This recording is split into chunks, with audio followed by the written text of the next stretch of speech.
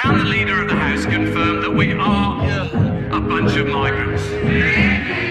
Hi everyone, welcome back to Integrated and welcome back to the final episode of the season. Hello everyone. On this episode we will be talking about the long-awaited, I feel, for me anyways, direct provision episode. Now, so far we have just been talking to you about our background and the kind of lifestyle that we live in Albania and the mentality of the people basically. And it's all just to lead up to this episode as to why people immigrate and the legal side of immigration, and of course the end, which is direct provision, where most refugees do end up.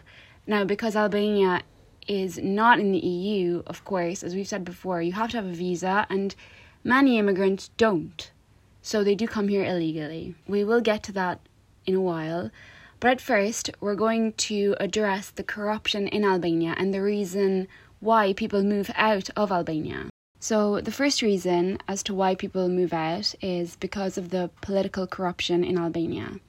Now, every time a political party is switched and voted, people are at risk of losing their jobs, which is just the extreme, I suppose. Like, it certainly makes people uncertain of their future because they don't know which political party is going to get chosen, and depending on which one wins, they will lose their jobs because the people who voted for the party, they now get to have the jobs of the people who didn't, if you get what I mean. Which is just insane. And like, a lot of people in the workplace like claim that they're for the party that has been chosen when they probably aren't, and they're lying, and like, it's just extremely political when it comes to the jobs, which is why There's no stability at all. So like, I mean, you know, if you follow a certain party, you're going to get whatever you need, like, once that party comes in power.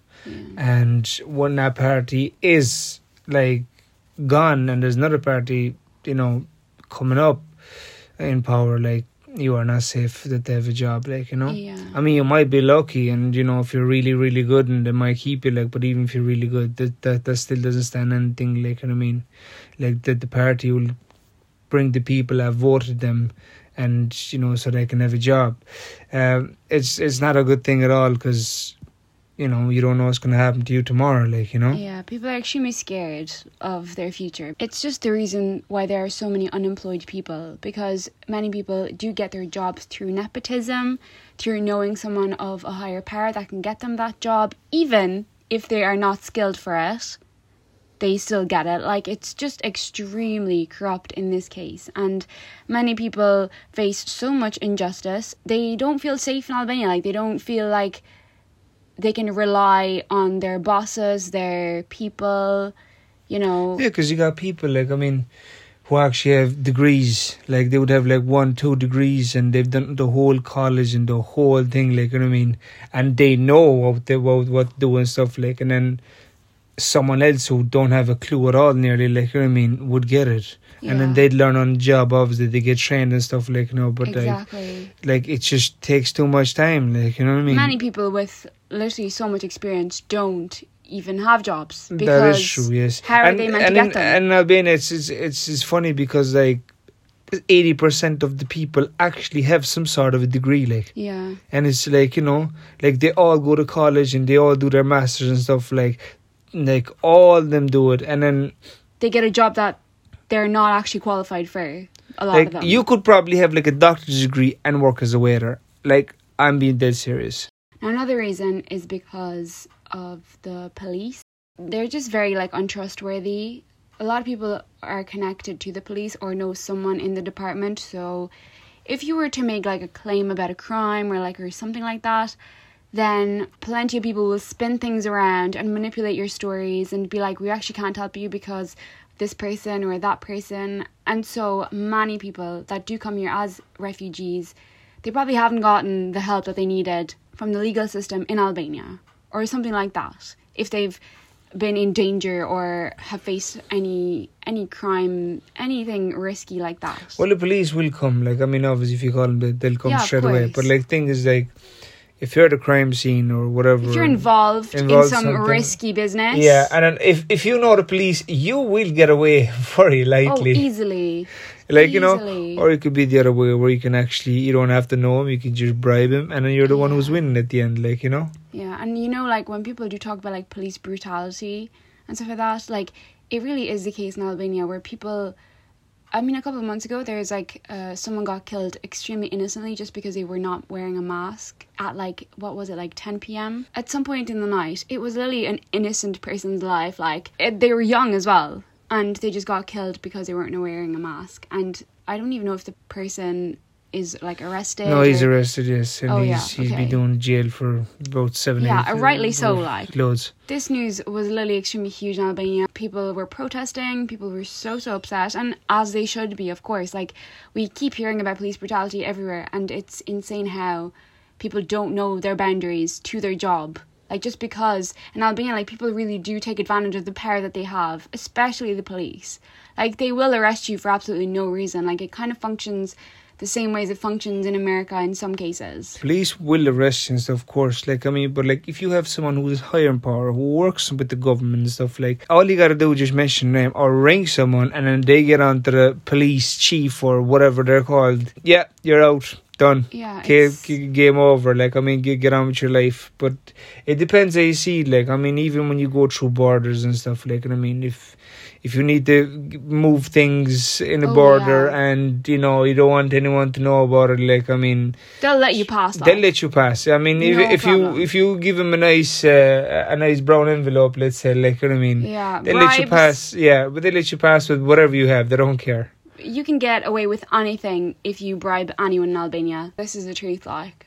You can bribe doctors, you can bribe everything. There's no worries there. Yeah, like. bribery and money will actually get you higher and higher up the ladder, which many people don't have the money like. So a lot of people do end up in risky business and have to leave the country because they're in danger and it is unsafe for them to be there. Many people like have been put in these situations by accident, or their families either suffered or they've faced something traumatic in their life that they just had to leave because no one was helping them. Like, the government was not capable of helping them in that situation. Another reason for leaving for a lot of people is blood feuds. Many people in Ireland are unfamiliar with blood feuds, I feel. I mean, I've never heard about anyone speak it, which is fair enough because it doesn't happen here. But in Albania, this is quite common. This has been going on, like, the blood feud has been going on back to 500 years, basically. Like whoever came up, I forget your man's name, like, I mean, who came up the rule, and it still gets passed on today.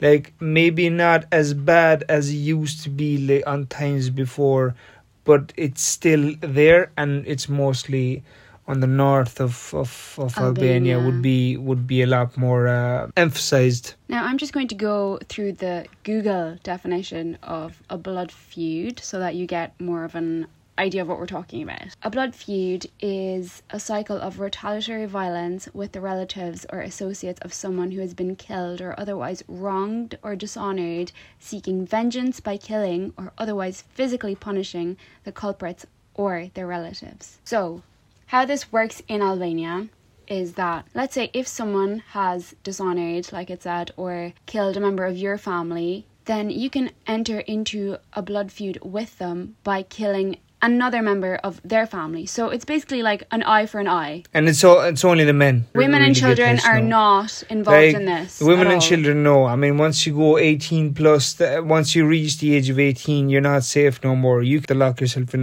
the house. Nobody's going to come in the house because that's not the rule. There is people who, since they've been 18, have locked themselves in the house and they've never came out the house. Our parents talk a lot about this because they've known about it for ages, of course, but there are a lot of people in Kukas and in Shkodër as well, which is another city in the north, where they are locked in the house, like Sokol said. Like, they cannot come out. The women and children of that household can come out. They will never be harmed. They will not be shot or anything like that. Like, because the men are locked in the house, they cannot work. They cannot do anything. They cannot leave the home at all because they will get killed if they leave it. So the women have to do everything. And, like, they're obviously raising children in that home. They have to work. Someone has to bring home the bread, like. And it's just the hardest life that you can imagine, honestly. If the feuding family sees the other person out of the house, they actually do have the right to kill you right there and then. The government cannot do anything about it. The police cannot do anything for you. You don't have any help in this. If you enter into a blood feud, it's between the families. Like, legally, like nothing can be done. Like the government, the police, they actually really are trying. They are trying to like put an end to this and just, you know, move on. Like, I mean, let's not do this no more. Like, but it's so hard because, like, I mean, you can't change a person's mind. Like, you know what I mean? As long as you're within, like, you know, you can be in your backyard and there's not if they spot you, I'd say. If they spot you, I don't know. Like, but as long as within your walls, they're not allowed to touch you. Like, you know what I mean? They can't. You know, that's not the rule. Once you leave your place of residence, exactly. Yeah, that's a different story. Like, you know what I mean? Because of the feud, the blood feud and stuff, like, I mean, there's kids out there, they've locked themselves in a house since they're 18 and they're probably like in their 30s and they still never left the house. Like, you know what I mean? It's basically a prison in your own home. Exactly, yeah. That is true. Like, I mean, if you do leave the house, you're not going to make it very far. Another issue is with electricity and running water, even though people still actually pay them. When we were growing up, the power would cut out constantly. Like, there wasn't like electricity there all the time, like, you know what I mean, and the water was the same. Even though water, we could have running water all day long because, like, we have all the rivers and we have all the lakes and stuff. Like, the water is actually very, very fresh. Yeah, we have the facilities to have running water. It's just like what happens is the government, like, I mean, because they use that for dams and energy and stuff, like, I mean, they kind of tend to sell out energies maybe somewhere to else.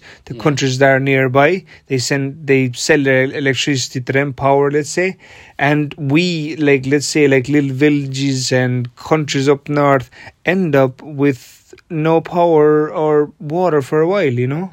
Like, imagine using electricity and water as part of your corruption. I think that is so messed up. Growing up, we would have to light candles around the house and play cards with our grandparents. That's what we did when the power was off.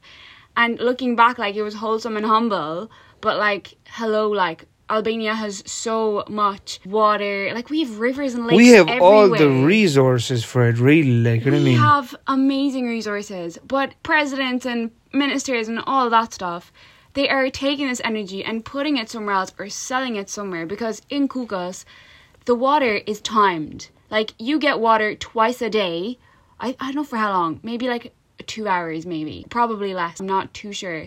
But I remember that every summer that I do go, you have to time your showers. If you go to a house in Kukas, people have buckets in their bathrooms. We have reservoirs up in rooftops. Yeah, of course. People have literally huge buckets in their bathroom. Anytime the water comes in, which people know their times, like, it comes in the morning at like 5 a.m. where you have to wake up early to fill your buckets so that you have water for the rest of the day to wash your hands and do all your dishes and all that.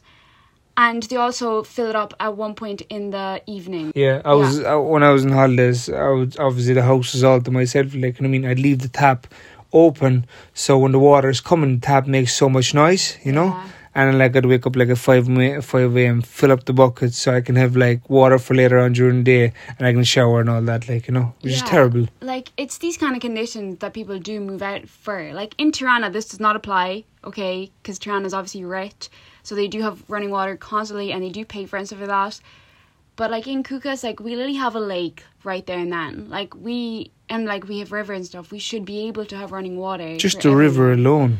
Yeah. I mean, you can actually drink the river water. Oh, completely. That people do like, that all the time. I have done that all the time. Same. Like, you know, it's just actually so fresh, clean. Like, it's just mind-boggling. Like, if you do decide to, like, shower at a time where there is no water, you have to shower with a jug. Like, you fill your jug and then you pour it all over yourself. It's terrible. Like, it's just the worst conditions ever. Now, there are houses that do have water, but it depends on your class. You know what I mean? Like, it's quite classist of a society. If you are working for the council and stuff like that, you will have running water in your house, most likely. When we do go back there, of course, we're only going there on holidays, so we do have family that do have running water and stuff, but we do have family that also don't have running water all the time. Yeah, I used to, like, when I was on holidays, I used to go and get a shower to my aunt because, like, you know, they're in a bit of, let's say, a better position, let's say, over there. And, yeah, she had water all the time, so I was going to get showers over there. They have all the facilities that a normal household should have. Like, now with electricity, that doesn't really apply anymore. I think most households do have it, unless it's like the countryside. Then it's difficult to get like wires and connections and all that. The only issue now is the water. No, it's just the government just cuts out the power all the time. Yeah, they're honestly just the worst. Like this is a huge reason as to why people do move, because like people pay for their water and electricity yet they don't get it. What is that about? Like, that is so corrupt, and literally no one can do anything about it. Now I'm going to get into the legal side of immigration. So when immigrants come into Ireland first, especially illegal immigrants, they have to register themselves into the system, which means like you have to go to the IPO, which is the International Protection Office, where they kind of set you up with solicitors and all that. The steps that refugees do take to get permission to stay in Ireland and eventually get citizenship, we'll say. At first, they have to register themselves as refugees or asylum seekers. They have to go through that process with the law and stuff like that, and if that does not get granted for them, then you move on to the next stage, which is subsidiary protection. So if you do not qualify to be a refugee, but you are at risk of serious harm if you're like sent back home, then you may be given a status that is called subsidiary protection.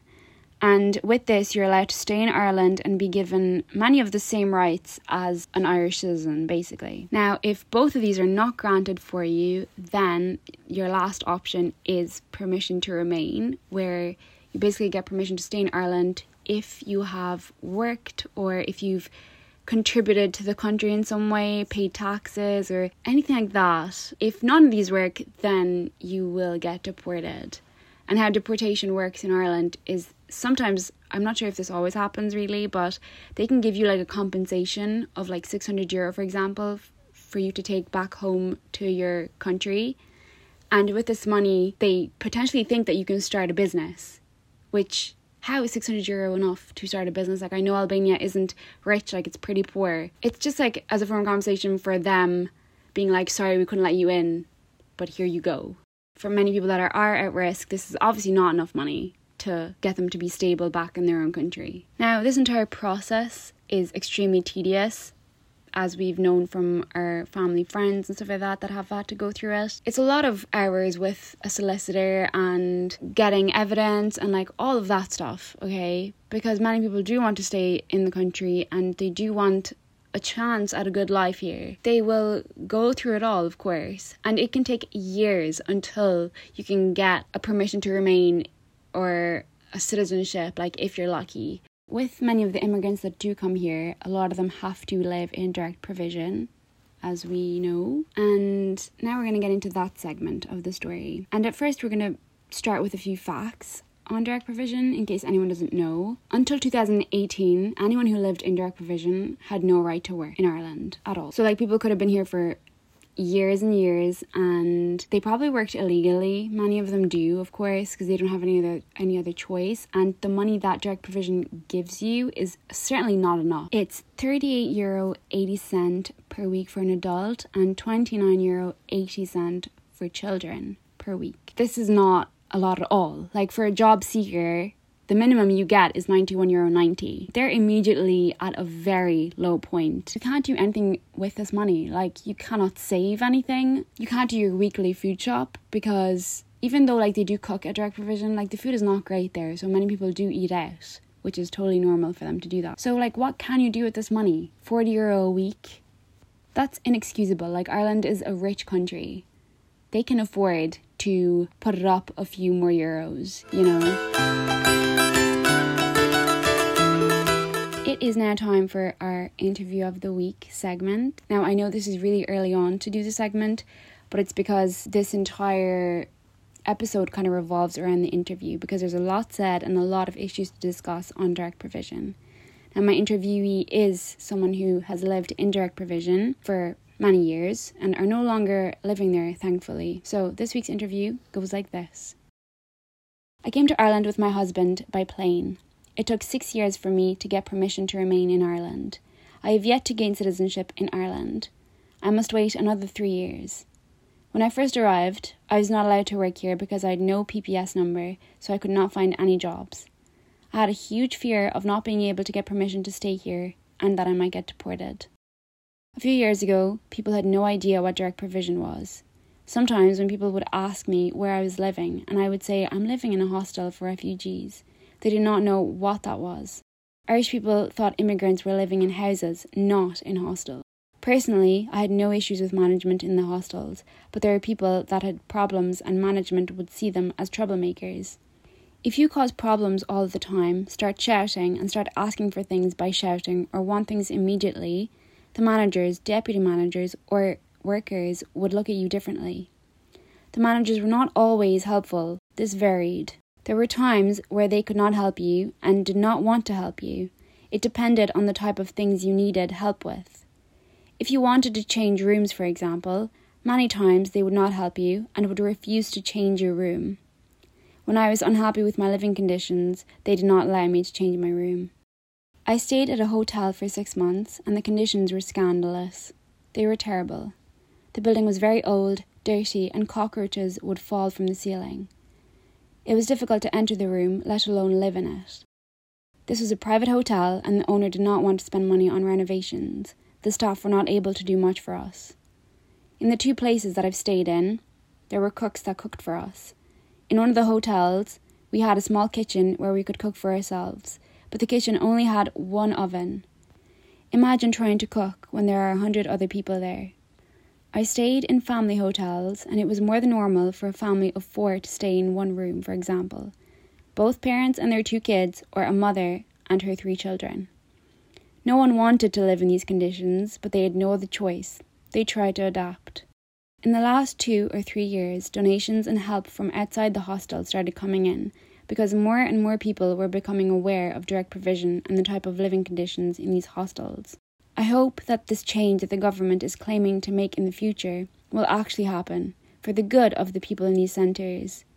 I've never visited Albania since I came here, but hopefully in the future.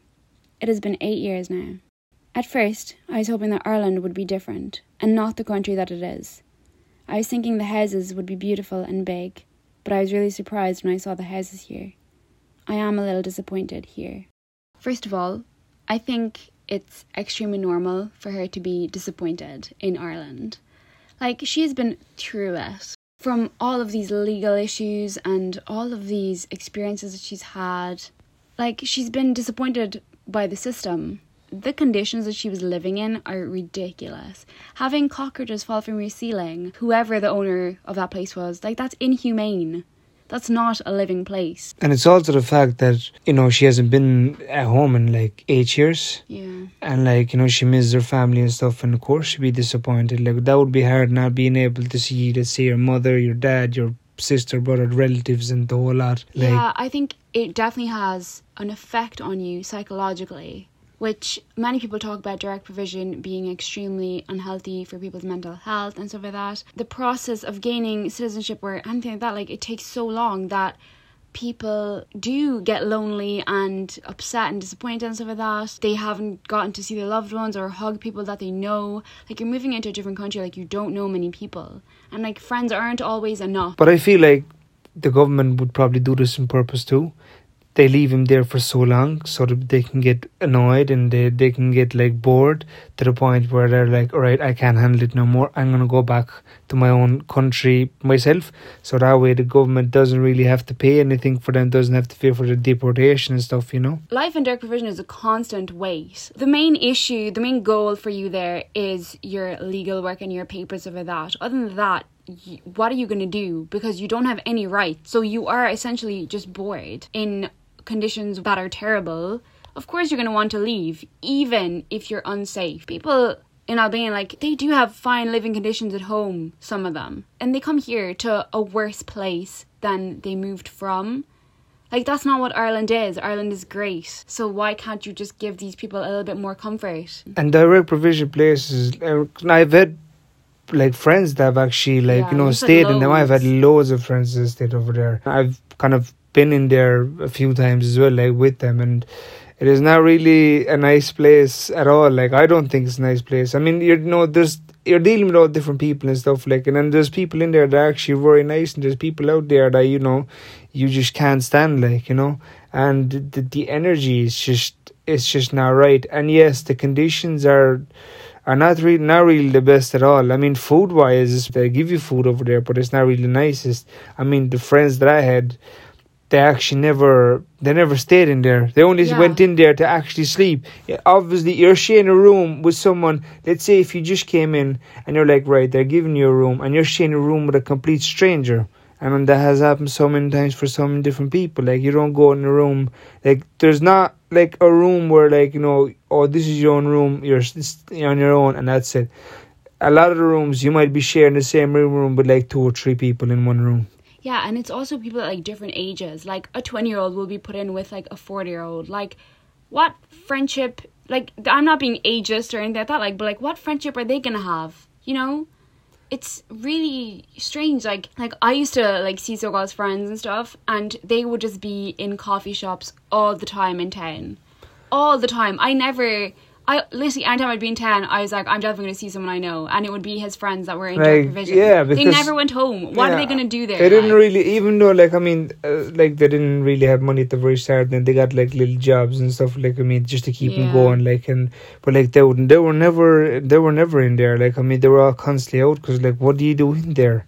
You know, there's nothing to do. You go in a coffee shop, they would have a coffee and sit there for about 3 hours just to kill some time, because they couldn't stand going in their places, in their rooms, you know. Yeah, I mean, for like children in direct provision, we'll say that like they do create activities for them and things to do for them, of course.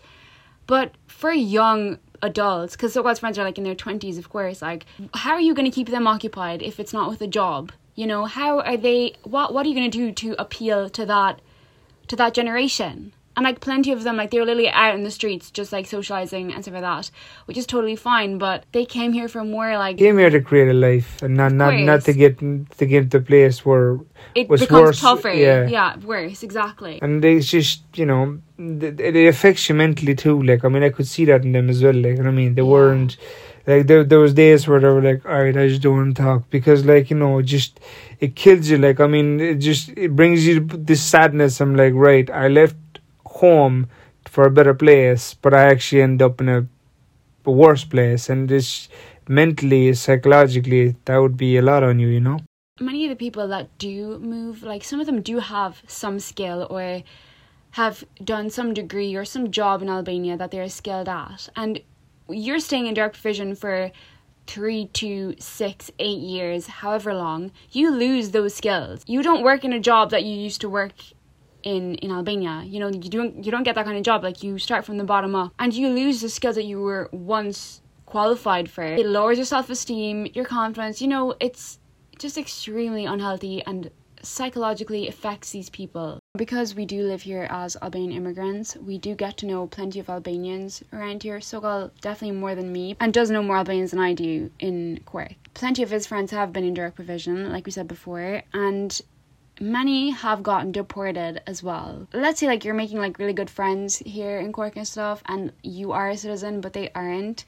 Once they do get deported, like, that's extremely upsetting and sad, you know. You hope that they will stay here, and you hope that they will have a life here, and you will get to be great friends, and in the end, they're just not there anymore.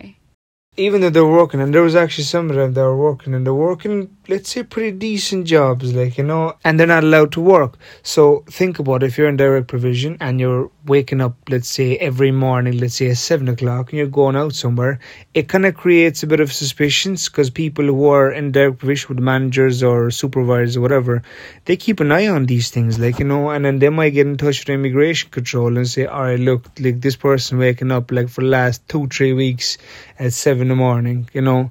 And there has been cases where I know very well where the immigration control has walked into this person's place of work, and then they've taken him out of there and saying, you are not allowed to work, go home. And that's not a nice place, you know. How do you do that? I mean, you're trying to make a living for yourself, you get dragged out saying you can't work. With the legal system that I mentioned earlier, it is amazing if you can get a job here, because that will give you a good reputation to the IPO. The IPO would be like, okay, they're working, they're paying taxes, they're doing all these things, like, they're trying to integrate, and they're giving something to Ireland in a way. So they can see that as a really good thing, and they will want a recommendation from your workplace and the people around you that kind of hype you up, we'll say. I mean, exactly, like as you said, as long as you're paying taxes, you should not be moved from job or get deported, because you know what it is? You're paying your tax to the country too, you know, to the government. Yeah, but this, in a way, like, is the fault of the direct provision managers. Having a job does stabilise you for the future. Like, solicitors will be like, give us a recommendation so that we can get you permission to remain in Ireland. If, let's say, direct provision people, managers are interrupting you in this process, then you will immediately get deported because they'll report you to immigration control. Then your job won't count for nothing. Like, it's insane to stop people from working when they're doing this so that their documents can be in order and so that they can be allowed in this country for the future.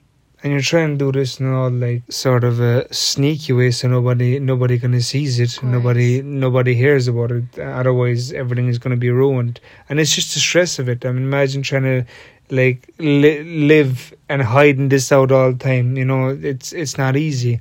And I know many friends that have been here for a while, and maybe have been here for like 2, 3, 4 years, and they had good jobs and stuff. And next thing you know, they just came, got them, and then deport them. It's funny because like the last few years there's been so many protests for direct provision and stuff, and Irish people, they're actually like just getting a bit of knowledge about it now and seeing what people are going through and how the system works and how hard it is to actually live in these environments. This is so strange to us because we've known about this ever since we moved to Ireland, basically. Like, okay, we moved here perfectly legally, but we had plenty of family friends that were here illegally, and they were going through this entire process, which is extremely hard and a huge struggle. I feel like you suffer a lot, you know, mentally, and it's so stressful. Like, people have no idea unless they've been through it, honestly. It was insane for me to hear my friends talk about it at this age in our like early 20s, when I was like, what? Like, this has been an issue for ages. Like, how have you not known about this? Because I assumed that because I knew it, I was like, oh yeah, I think other people know about this too. Like, I just assumed that maybe they did.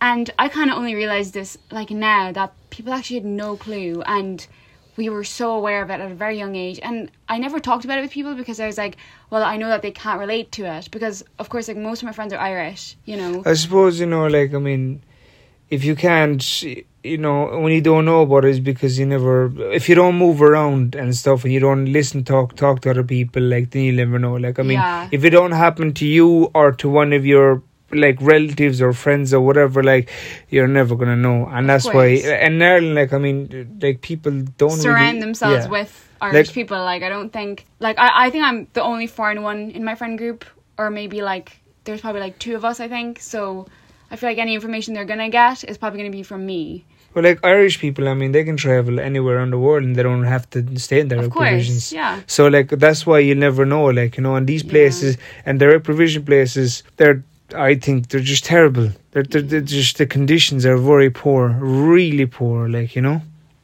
Now, we are well aware that in our past interviews, a lot of the immigrants that I've interviewed have said that direct provision is helpful.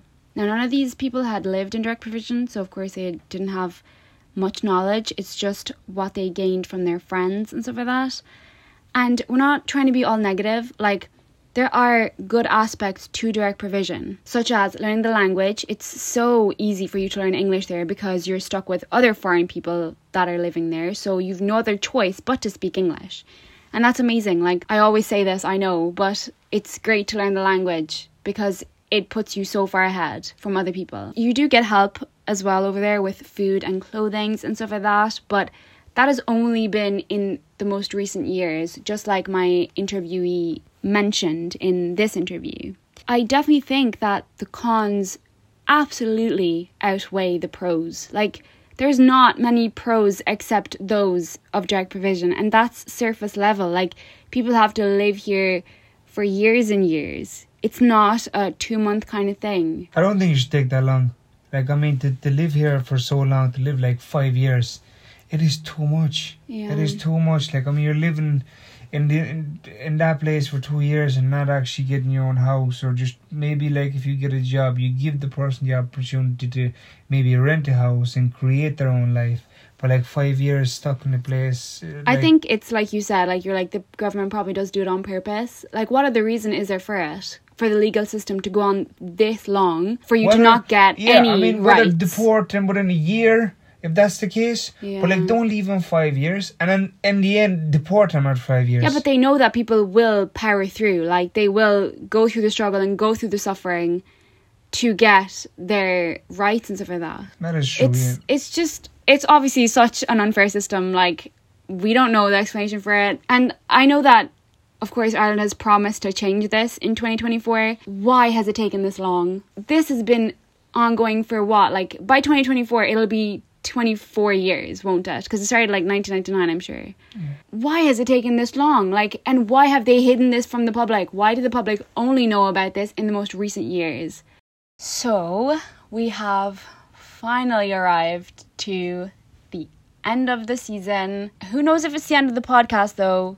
We might continue it. We never know. I mean, we love talking about this stuff. We have thoroughly enjoyed opening up, even though it's been difficult at times. We've learned so much, and it's been amazing having this as an outlet and a place where we can let our opinions and thoughts about these legal issues. And many of my friends have been like, oh my goodness, I've known you for this long and I didn't know this stuff about you. Like, how did I not ask questions? How did I not wonder? And I completely understand it. Like, I feel like I also haven't been able to open up because I didn't know how people would react and stuff, but it has been genuinely such a positive experience, and I couldn't be happier with how this has gone. And if it wasn't for this project, which one of my friends told me the other day, she was like, if it wasn't for the project, you would have never been able to do this. And it's so true. Like, it's something that I've loved doing, and thank goodness for my final year in digital humanities, honestly, because it's been truly an amazing experience. I don't want to get cringe or sappy and stuff like that, but I've absolutely loved it, and I'm so thankful for my brother here who has joined me along the way and has been sharing his stories and his opinions as part of the millennial generation, whereas I'm quite the Gen Z. Thank you so much to you, Sogal. No problem. Appreciate you, having talked to me, and it wasn't easy actually to kind of speak in certain things, like, because like some things are just not as pretty, like, and like you're saying this to the world, and which is in a way kind of educating people because people don't know. But like, it didn't come easy to talk about all these issues, because when you hear them, like, there's so many things there now, right? Let's say on the place you live or in the country you live, like, it just doesn't come easy, because you always want the best for your own place and for your own country. And a lot of people are like, oh, Albania is so gorgeous and pretty and we should go there, and I'm like, I know, but like, there's a lot of things that go behind the scenes that are not pretty, and I can't believe that we've shared them, honestly. Like, a lot of my cousins were like, don't taint us too much, and I'm like, it's not taint. Like, I think people need to know what's going on in places of the world, and because Ireland has so many Albanian refugees here, who knows, you might encounter one in the future, like, who knows. And I think you should know of the struggles that they're going through and of what they have to face living in Ireland as a refugee. Like, not even just Albanian, like anyone as a refugee has to go through so much. Coming to the end, we do want to say that with each topic that we've talked about, with each episode and theme, there's always more, like, we haven't been able to tell the full story. Like, I don't think we could say everything in an hour or in 40 minutes. Like, not give too much and not to be so harsh and everything, Yeah, I mean, we also don't want to expose our private lives too much, because this is obviously going on the internet, and there is more to every situation that we've talked about. We don't want you to kind of get the idea that you know us extremely well, because there's more to us than just our immigration and just this experience. We're not just this. Like, this does not define us and stuff like that. Like, there's always plenty of things that are too hard for us to talk about, that we cannot talk about on the podcast, so we chose to not share it. But I'm not saying that we've shared surface level stuff. We definitely haven't. We've gone as deep as we can in this, so I really hope that you have enjoyed our stories and that you've learned something and maybe opened up your mind. I think that's kind of what my goal is here, to kind of not allow people to be ignorant, or to just open up your mind a little bit to other cultures and stuff like that. So with that said, for the last time, thank you so much for listening. I hope you've enjoyed this episode. If you've any questions, please head over to our Instagram at 2integrated. It has been a pleasure speaking to you. Thank you, guys. I appreciate all the good comments you sent to us, and to all of those who've been listening to us and giving us feedback. We appreciate you very much. Thank you.